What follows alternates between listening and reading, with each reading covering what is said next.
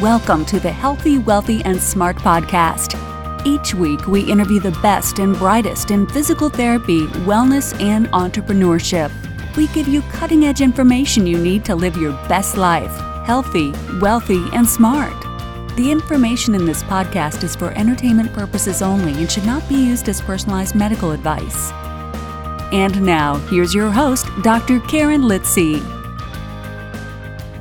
Hey everybody, welcome back to the podcast. I am your host, Karen Litzy, and today's episode is brought to you by Net Health. So when it comes to boosting your clinic's online visibility, reputation, and referrals, Net Health's digital marketing solutions has the tools you need to beat the competition. They know you want your clinic to get found, get chosen, and get those 5-star reviews on Google. Right now, they have a fun new offer. If you sign up and complete a marketing audit to learn how digital marketing solutions can help your clinic win, they will buy lunch for your office. If you're already using NetHealth Private Practice EMR, be sure to ask about its new integration. Head over to nethealth.com/LITZY to sign up for your complimentary marketing audit. And like I've said before, I have been using them and my schedule is full. So full that I am getting ready to hire another physical therapist because I cannot keep up with all of the calls. So it definitely works. Now, on to today's episode. I'm really happy to have on the program today Paul Wright. Paul is a physiotherapist and former owner of multiple allied health clinics in Australia, which he rarely visited. He is the author of the Amazon bestseller, How to Run a 1-Minute Practice, founder of Practiceology, Health Business Freedom Program, and has helped thousands of allied health professional business owners across 57 countries earn more, work less, and enjoy their lives. So today, Paul talks about 7 critical mistakes that healthcare professionals make that can hurt their bottom line and their business in general. So I'm not going to give it away. You'll have to listen. I picked up some great tips that I'm going to start implementing in my practice ASAP. So a big thank you to Paul, and everyone enjoys today's episode. Hey, Paul, welcome to the podcast. I'm happy to have you on. Absolute pleasure to be here, Karen. What a buzz. I know. And so we're doing a little podcast swap here, which I love. I love being able to swap podcasts with other hosts where you come on mine, I come on yours. And we get to know each other better. So it's been really great leading up to these podcasts. And today, you are going to talk about 7 critical mistakes that healthcare practitioners can make that can really hurt their bottom line and their business in general. But before we get to that, can you tell us your story of your career and how you ended up where you are so the listeners get a better idea of who you are? I was born very young, Karen. I'm from a small country town. I'm obviously Australian by my accent. I live in beautiful Newcastle, about an hour north of Sydney. But I grew up in a small town about 7 hours northwest of Sydney in the middle of the outback. They talk about in Australia outback. So I'm in the outback. And what does a young kid do in a small country town? He likes sport. He becomes a physical education teacher because that was all I thought you could do as a kid. And I liked sport. So I went to Newcastle University, studied my physical education qualification, and then didn't even know what a physio was. But I met a physiotherapist at a party, and I liked anatomy. I liked physiology. I thought, gee, that sounds cool. I don't think I could be a teacher for a long time. I had an entrepreneurial streak, I think, so I didn't think I could work for someone else for the rest of my life. So I got into this physio course, went to Sydney Uni, did my physiotherapy degree, and within 2 years after graduating, I had started my first practice. I then ended up with 6 of them in Sydney, 1 in Newcastle and 5 in Sydney.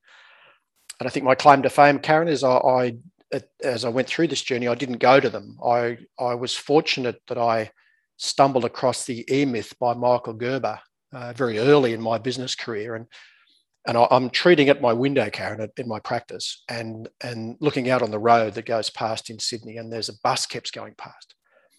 And on the side of the bus, why most small businesses fail and what to do about it is on the side of the bus. And I'm getting there, watching the sun come up in the morning, watching the sun go down, like most health business owners.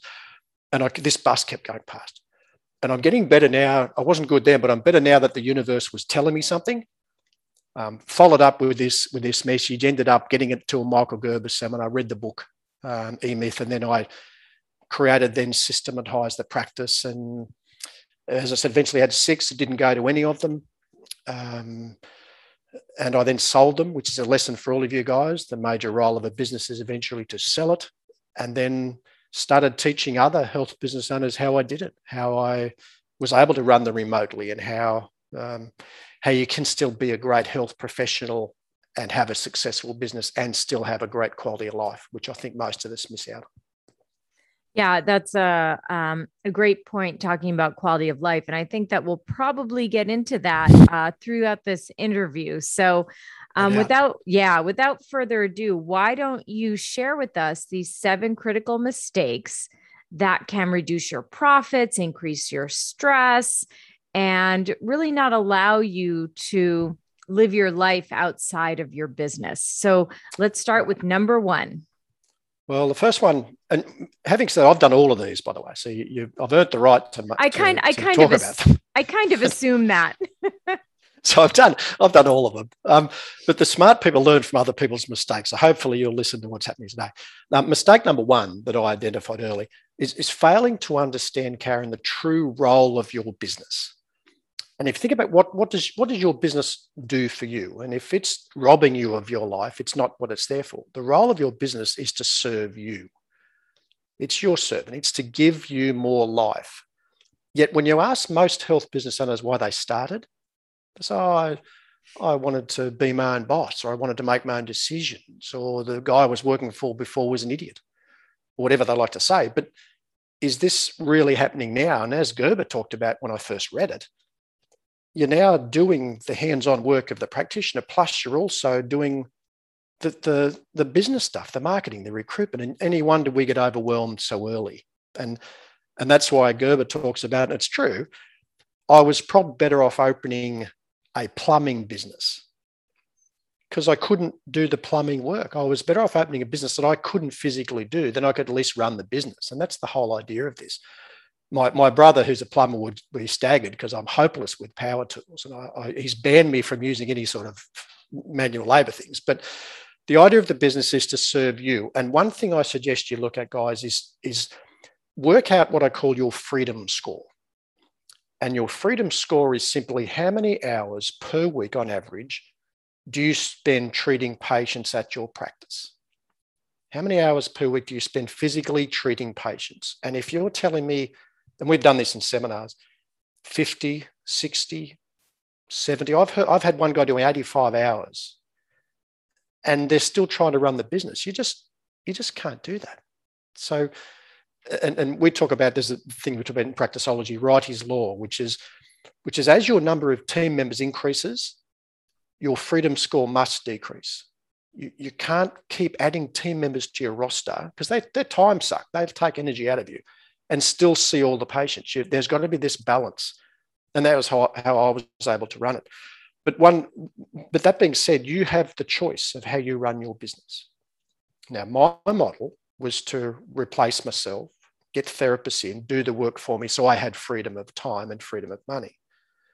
But some of our clients have a Mr. X model.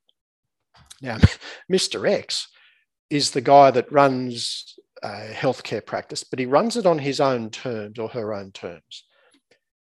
Doesn't work school holidays, starts at 9, finishes at 2, sets his own hours or her own hours, charges what they feel. And guys, I'm thinking about, they don't even have sometimes a receptionist. Sometimes if the surf's up, they don't turn up at the practice. They just go surfing. But their patients know that's the deal. If you want to see this person, that's the model.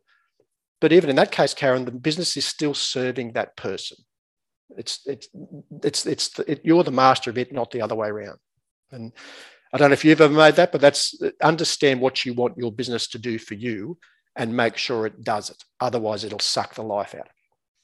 Yeah. And I think that's why when you look at your business, whether you're just starting, you've been in it for a couple of years, you've been in it for 20 years, if you've never written down what your goals are for your life, not what your business goals are, but, do you want to spend Do you want to be able to watch a movie a week, work out 5 days a week, spend dinner with friends, pick up your kids from school, drop them off? You have to write those goals down while you're looking at your business, because that's how you're going to have that freedom, and that's how you're going to have your own life outside of the business.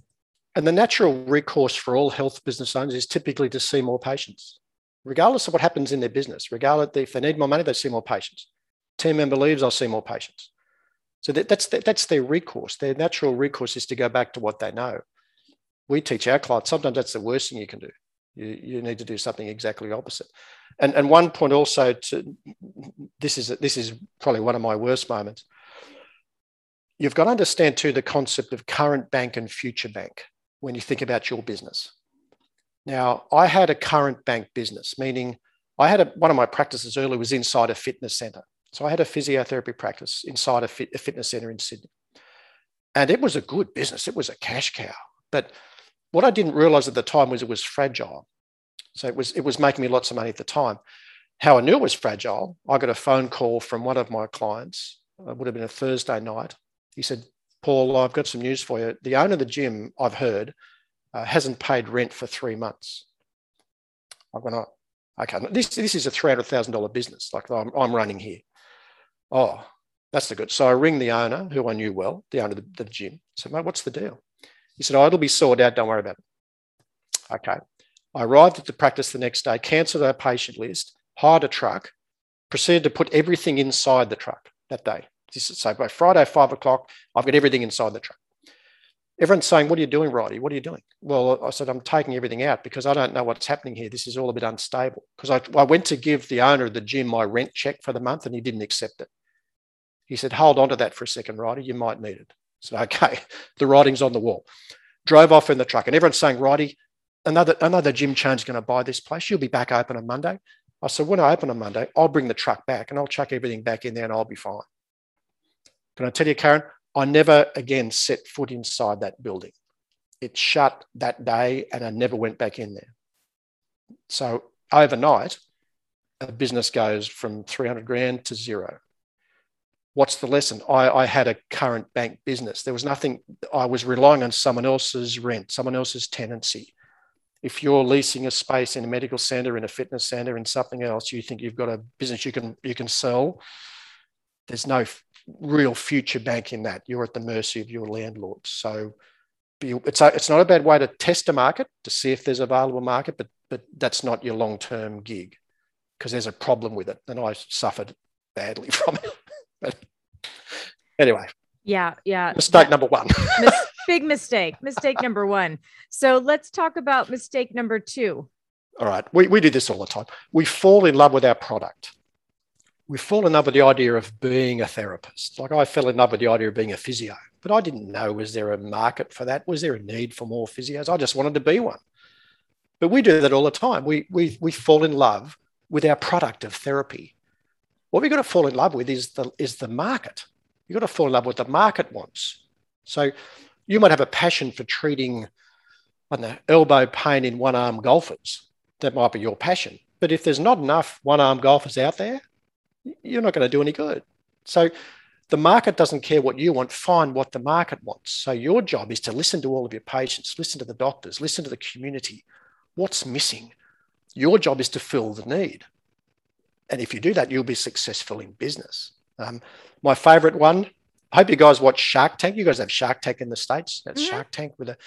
My favorite one is the guy that turned up with the armpit pad for guys shirts. So you stick 2 pads under your arm so your shirt didn't get all sweaty. It was his product. The sharks wouldn't touch it. I said, I'm not really interested. And they said, how many have you sold? I've been doing it for 7 years now. I've sold about 500. So in 7 years. And out the back, the interview, and they said, what are you going to do now? He said, I believe in this. So I'm going to keep going. Fell in love with his product. The market had already said they didn't want it. Move on. So find the hungry market and satisfy that need. If you do that, you'll be okay. And you see that a lot, Karen. If people, so they open a practice in a country town or regionally, because they might have identified there's a market for that service, so they've done well, But the part they're missing is the available labour supply, because there's two drivers of every business: available market and available labour. You haven't got enough labour, you're going to be staffing that thing yourself for the rest of your natural life. And that happens all the time. So be very aware. Don't fall in love with the product, fall in love with the market. What's the desperate need in your community? Solve that and you'll be halfway there. And that's kind of what I did in my next career, because I knew health business owners struggled with business and finance and marketing and other things. And it happened to marry up with something I liked and was good at. So that was a fortunate thing. But you've got to find the hungry crowd first. Yeah, do your research. If you don't do your research first, you're in big trouble.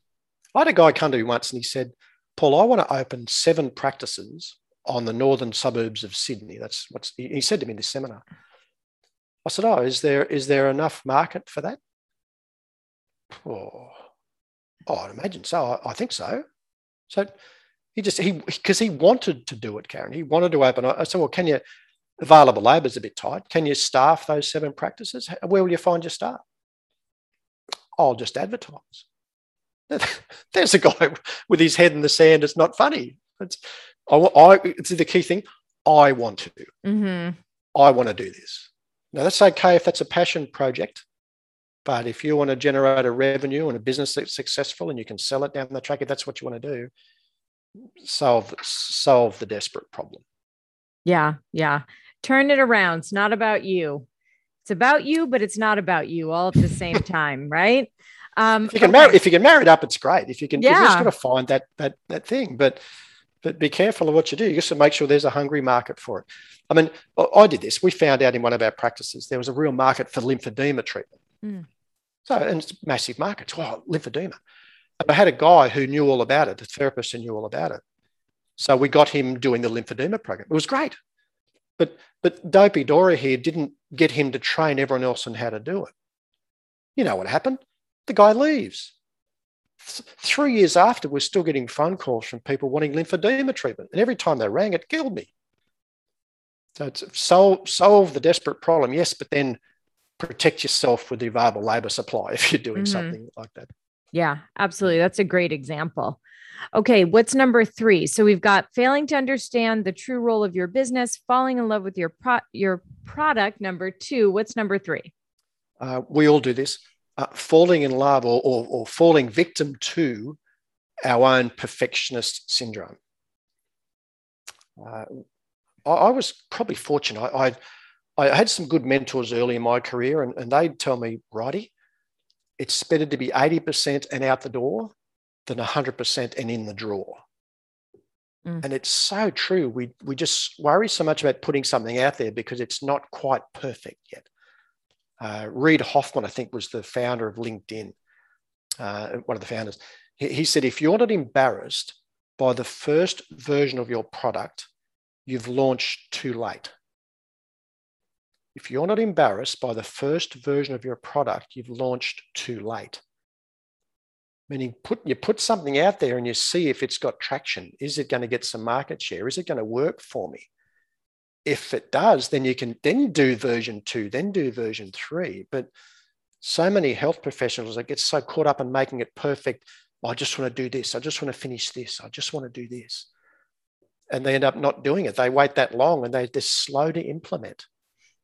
Now, maybe it's because we're analytical thinkers. We're sometimes slow to implement and we drag the chain a bit. And I like this expression. To the blind man, the one-eyed man is king. One of my mentors said to me, Righty, you don't have to be the best in the world. You just got to be the best in their world. So there might be a knee specialist down the road who's a superstar, does all the courses and is on all the seminars and other things, and you've got your own knee program. That's great, but don't let that stop you from what you're doing. Just be the best in your client's world at it. You don't have to be as good as that guy. You just have to be the best in the client's world. And that also, I think, Karen, sometimes maybe it comes from our universities that we want to be anointed or we want to be awarded or we want to wait for someone else to recognize me. Don't wait to be anointed by your profession. It's too slow. And anoint yourself. Someone says to me, Righty, who's the best health business mentor in the world? Well, I am. What am I going to do? Wait for the National Association of Physical Therapists to make the announcement? I'm not going to wait for that. I am. And you think we've got to have some balls to do that, but people take you at your own appraisal. I reckon I am. And if not, that's your choice. But that's, again, don't wait to be anointed, because it's just too slow to do it that way. So don't fall victim to perfectionism, because it's just a curse for us. Yeah, very, very common, especially I think I see it more in women than men.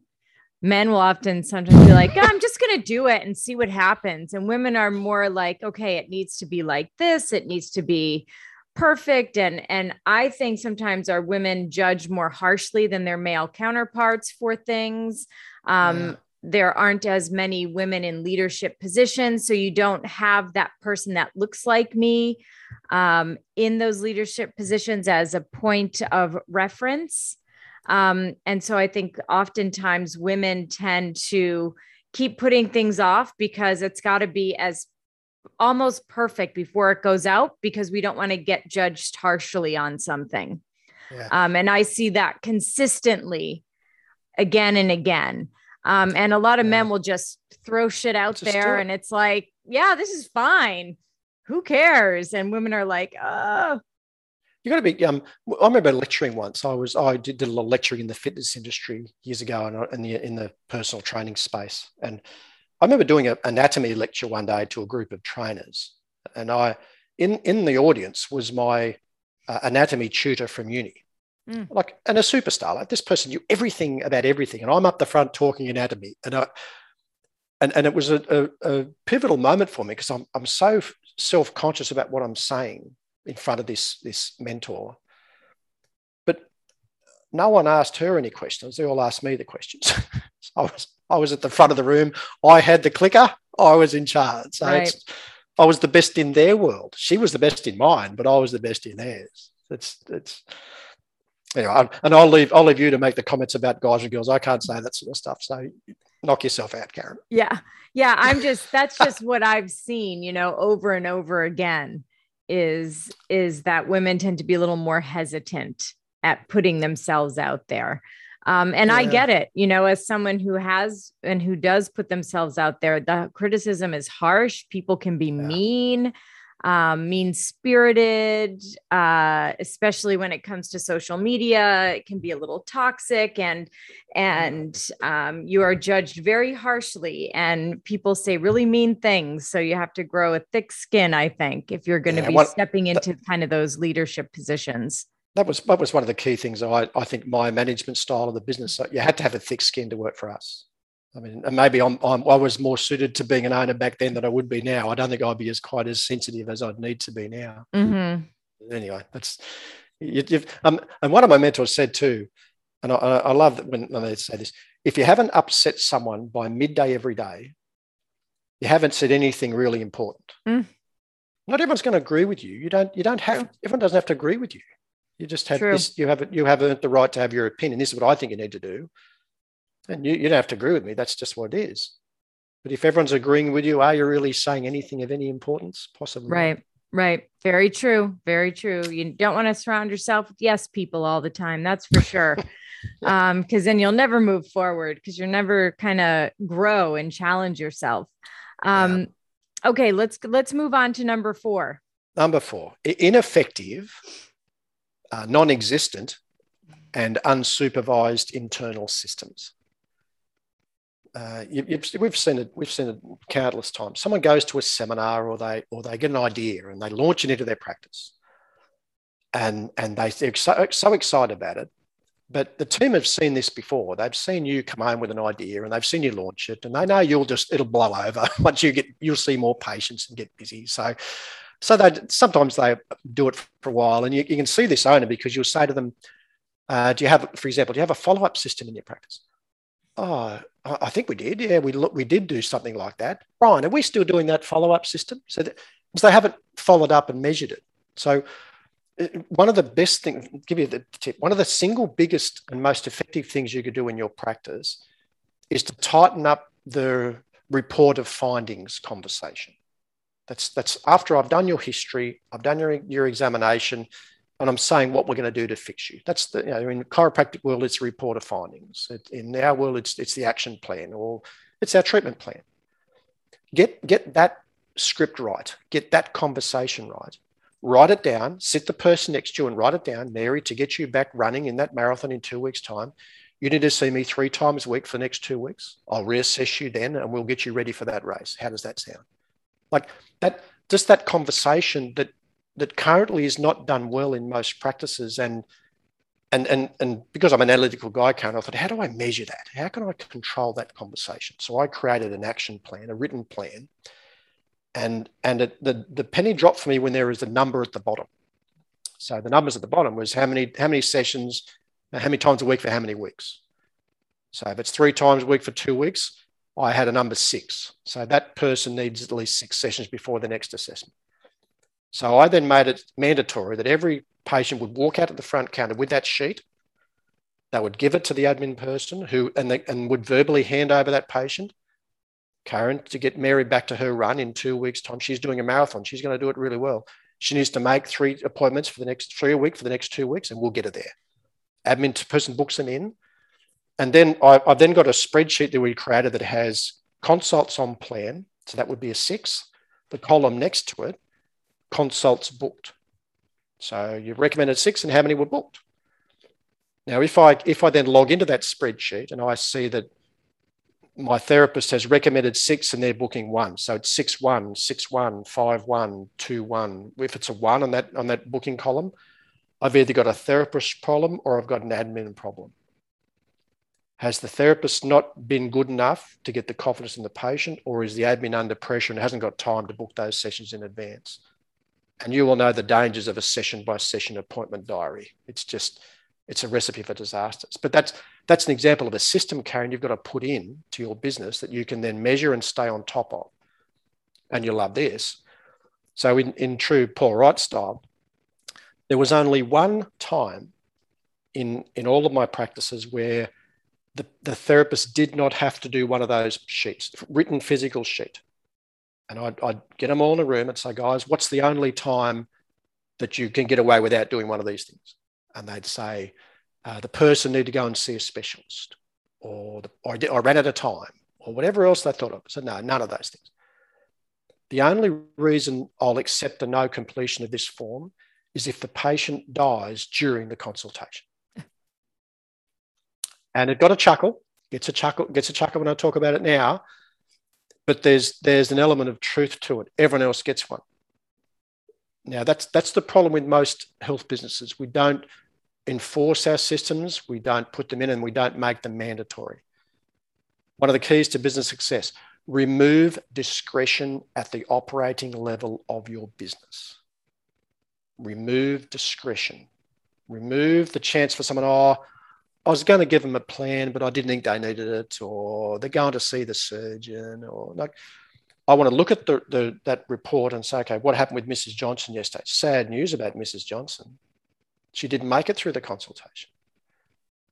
And the therapist will, okay, I get it, righty. And then I can say, mate, I've noticed Mrs. Jones didn't get an action plan either. What's happening here? Is something that I'm wanting you to do not sinking in? Is there an imbalance here? And if it happens a third time, we've got to have a serious discussion. Now, that may be, you might think, Paul, that's hardcore, but would you tolerate a therapist turning up without a shirt on? Would you tolerate, I don't know, horrifically bad breath? Would you tolerate them being late all the time? What are you going to tolerate? Remove discretion. Yeah. That's just one system. Yep. That's a great system. Yeah. So really making sure that you've got systems in place that work for your practice, because every practice is different. And so you have to know what works for you. What are the KPIs that work for your business? And consequence of non-compliance. What if you don't do it? But unfortunately, Karen, we notice it now with available labour a bit short. Too many owners don't enforce their systems because they're worried the therapist will leave. So they're trapped. They're trapped because they can't enforce their system. So, well, if they leave, well, what are they costing if they stay? There's a cost for them to stay. You're happy to wear the cost. Make the decision. We've got a client in Practiceology now. He's got an admin person, a therapist, who just won't follow that action plan system to the letter. But he's got a labour supply issue. We know our numbers. We know what she's worth to the practice. We've just made a decision to tolerate it for the moment. But we could jump on if we want to, but it's not worth the fight because we're going to have trouble. We're better off fighting our battles in the right order. But it's a decision. It's a strategic decision. Yeah. Makes sense to me. Okay, let's move on to number 5. And on that note, we'll take a quick break to hear from our sponsor and be right back. When it comes to boosting your clinic's online visibility, reputation, and increasing referrals, NetHealth's digital marketing solutions has the tools you need to beat the competition. They know you want your clinic to get found, get chosen, and definitely get those 5-star reviews on Google. NetHealth has a fun new offer. If you sign up and complete a marketing audit to learn how digital marketing solutions can help your clinic win, they will buy lunch for your office. If you're already using NetHealth Private Practice EMR, be sure to ask about its new integration. Head over to nethealth.com/LITZY to sign up for your complimentary marketing audit. Number 5, using your accountant to do your P&L for you is a mistake because most accountants, I know that you're an accountant, but assuming they even give you a P&L, like most accountants, their job is to keep you out of jail and to make sure you pay enough tax, and that's pretty well it. But what we want to know is a down and dirty profit and loss for your practice. We want to know, take out all the dodgy expenses, take out the trip you took to the conference in New York, take out all that. Even there was a conference there, but it's a bit dodgy. Take everything out of it, the car, all the other things that are legally claimable, but aren't really required for the business. Get a down and dirty profit and loss on a calendar month basis. Revenue we build, this is what we spent, and know your numbers every month. And you shouldn't be able to wait for the end of the month to come to track your numbers. And one thing you must allocate, Karen, you must have an owner consulting wage in there, which is not the amount of money your accountant told you to take. It's not the dividend. It's a reflection of your consulting effort. So how you do that? Freedom score. So how many hours per week are you at the practice? Multiply that by what it would cost to replace you as a therapist. It's just your replacement cost. That money is not changing hands, by the way. The accountant's looking after that. But we've got that in our P&L as a reflection of your consulting time. Because I can tell you now, from having done this a long time, the only way sometimes you can get an owner of a practice to drop their consulting is to show them a down and dirty profit and loss and show them that it hasn't changed or has improved if they drop their consulting hours. And you don't do that with your accountant's P&L because it's a different spreadsheet. You've got to do it with a down and dirty P&L. So that because our natural recourse, Karen, is to just consult more. Whereas as a result of that, we're not mentoring our team, we're not recruiting, we're not marketing, we're not with the kids, all these other things we're not doing. Right. Yeah. No, that makes perfect sense. Yeah. Different And P&L. yeah, it's different. I mean, my accountant does do my P&L, but I also do monthly P&Ls for myself. So on a month-to-month basis. It can work if you're doing a percentage of gross method, but the problem with most therapists, we don't know their personal contribution to consulting. And the overall scheme of things, and we've shown owners, if you cut your hours 20 hours a week, we can maintain your profit. Would you be happy to do that? And it's because their natural recourse is to see more patients. That just happens all the time. Sure. And the only way you can do it is know the numbers. The numbers will set them free. Yeah, absolutely. Absolutely. No, I like that. And so when you're saying putting your consulting numbers in, you're talking about not just the time that you're with patients, but time that you're working on the business as well? Or are you talking just time when you're with patients? Just your face-to-face consulting time, because everything else is part of your profit margin. Right, right. But the other thing it's part of, Ken, the other stuff is discretionary. You can do your marketing when you want. You can cancel the staff training. You've got freedom to that, but your patient list, that's the one that you are stuck in. So that's when you are chained to your business. Got it. Yeah. So, and most of our owners, we try and get that down to zero.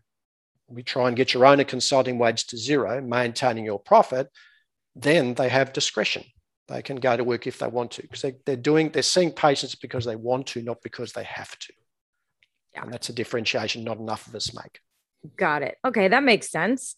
All right, so let's go on to number 2 to go. 6.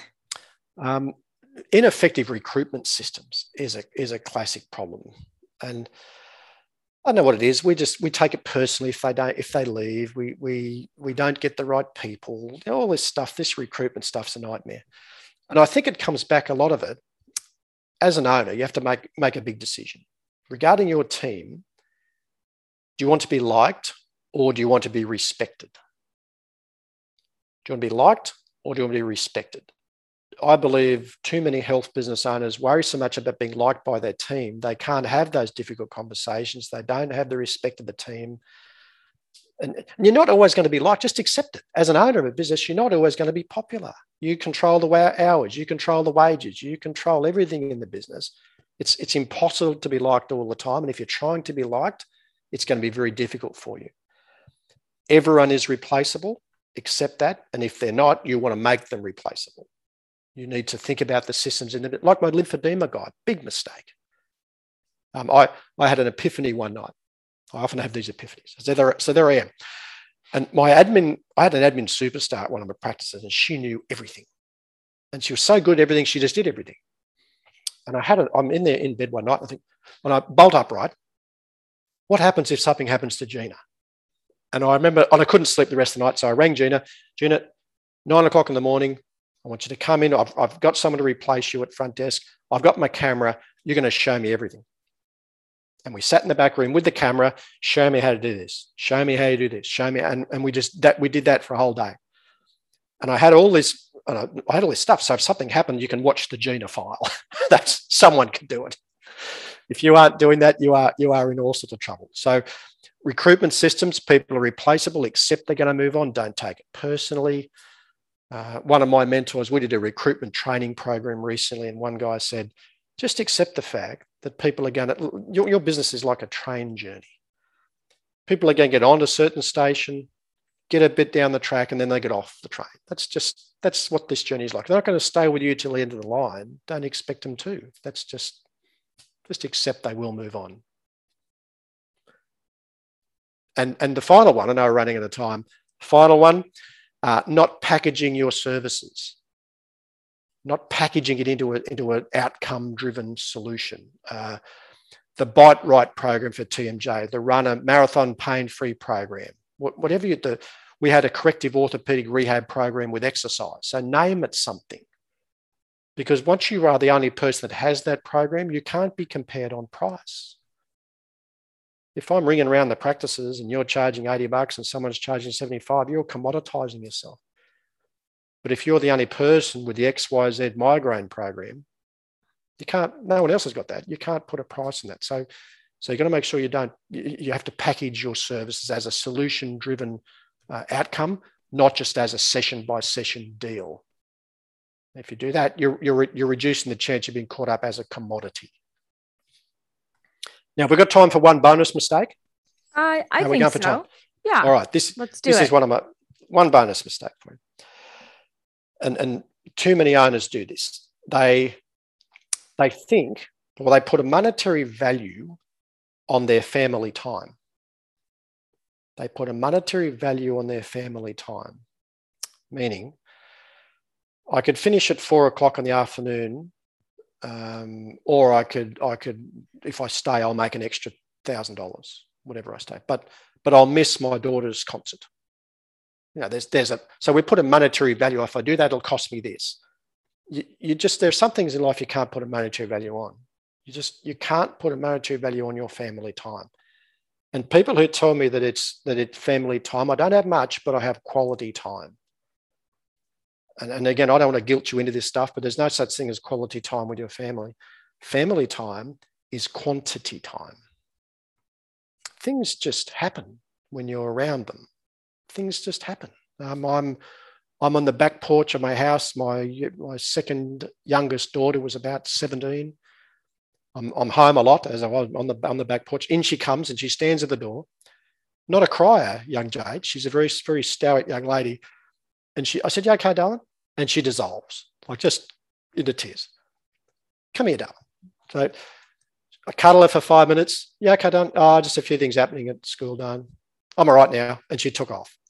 Now, I couldn't plan that.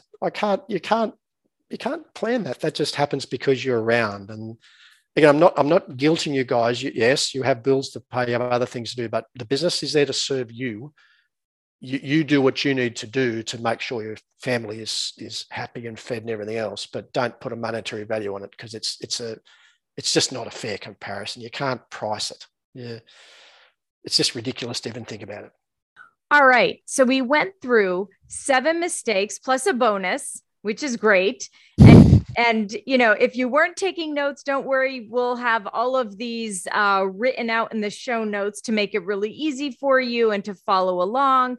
But now, where can people find out more about you, get some more resources so that they don't make all these mistakes?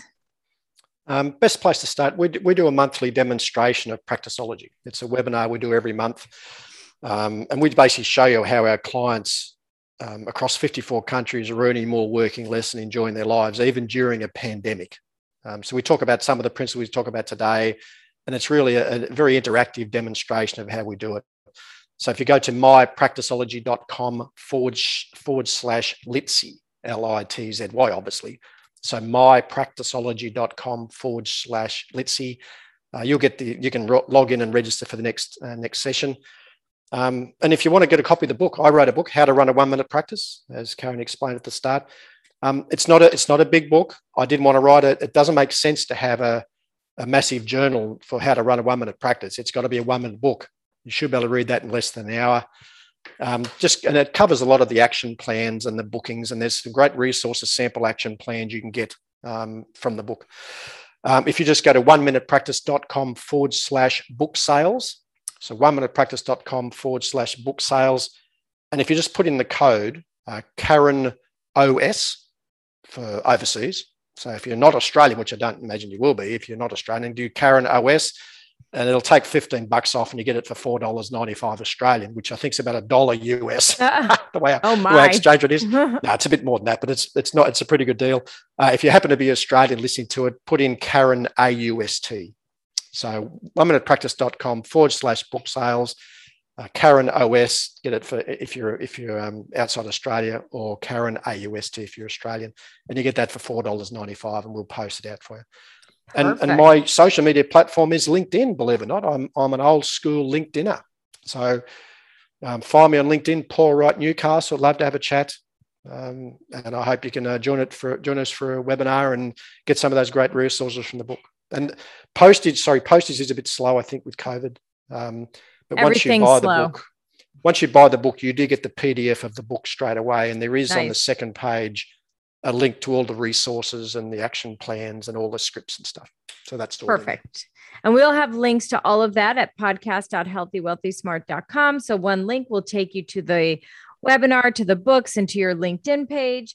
And before we wrap things up, I'll ask you one last question. And it's one that I ask everyone. Knowing where you are now in your life and in your business and in your practice, what advice would you give to your younger self?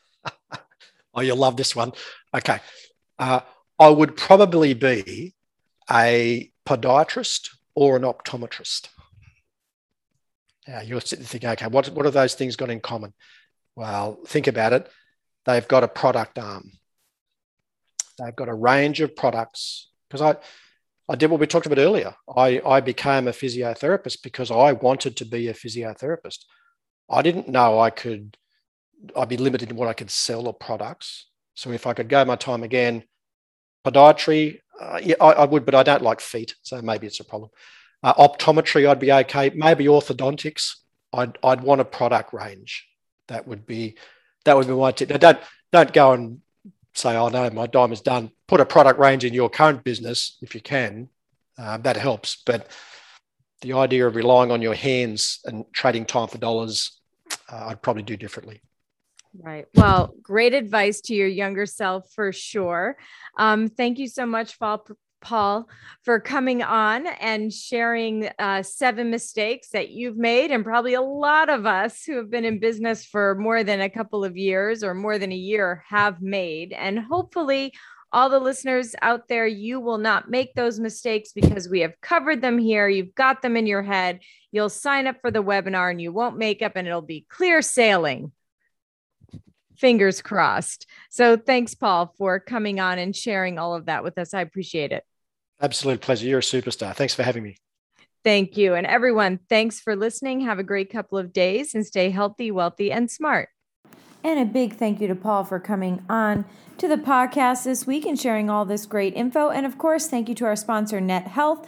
Again, Net Health's digital marketing solutions has the tools you need to beat the competition, get found, get chosen, and get 5-star reviews. If you go to nethealth.com/LITZY, Net Health has a fun new offer. Sign up, complete a marketing audit to learn how digital marketing solutions can help. And Net Health will buy lunch for your office. If you're already using Net Health Private Practice EMR, be sure to ask about its new integration. So big thanks to Net Health. Thank you for listening, and please subscribe to the podcast at podcast.healthywealthysmart.com. And don't forget to follow us on social media.